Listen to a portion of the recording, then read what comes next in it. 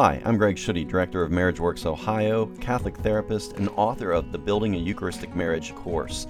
The foundation for keeping a marriage strong is time. You may say, no it's not, communication is. However, without adequate time for one another, good communication skills will be hard to utilize.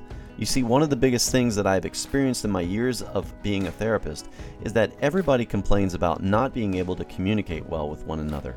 However, almost 8 times out of 10, I find that a big factor in the breakdown of their communication is that they've become so busy that they don't have time to actually talk and process together. Yes, communication is important, but I also think that time is of the essence.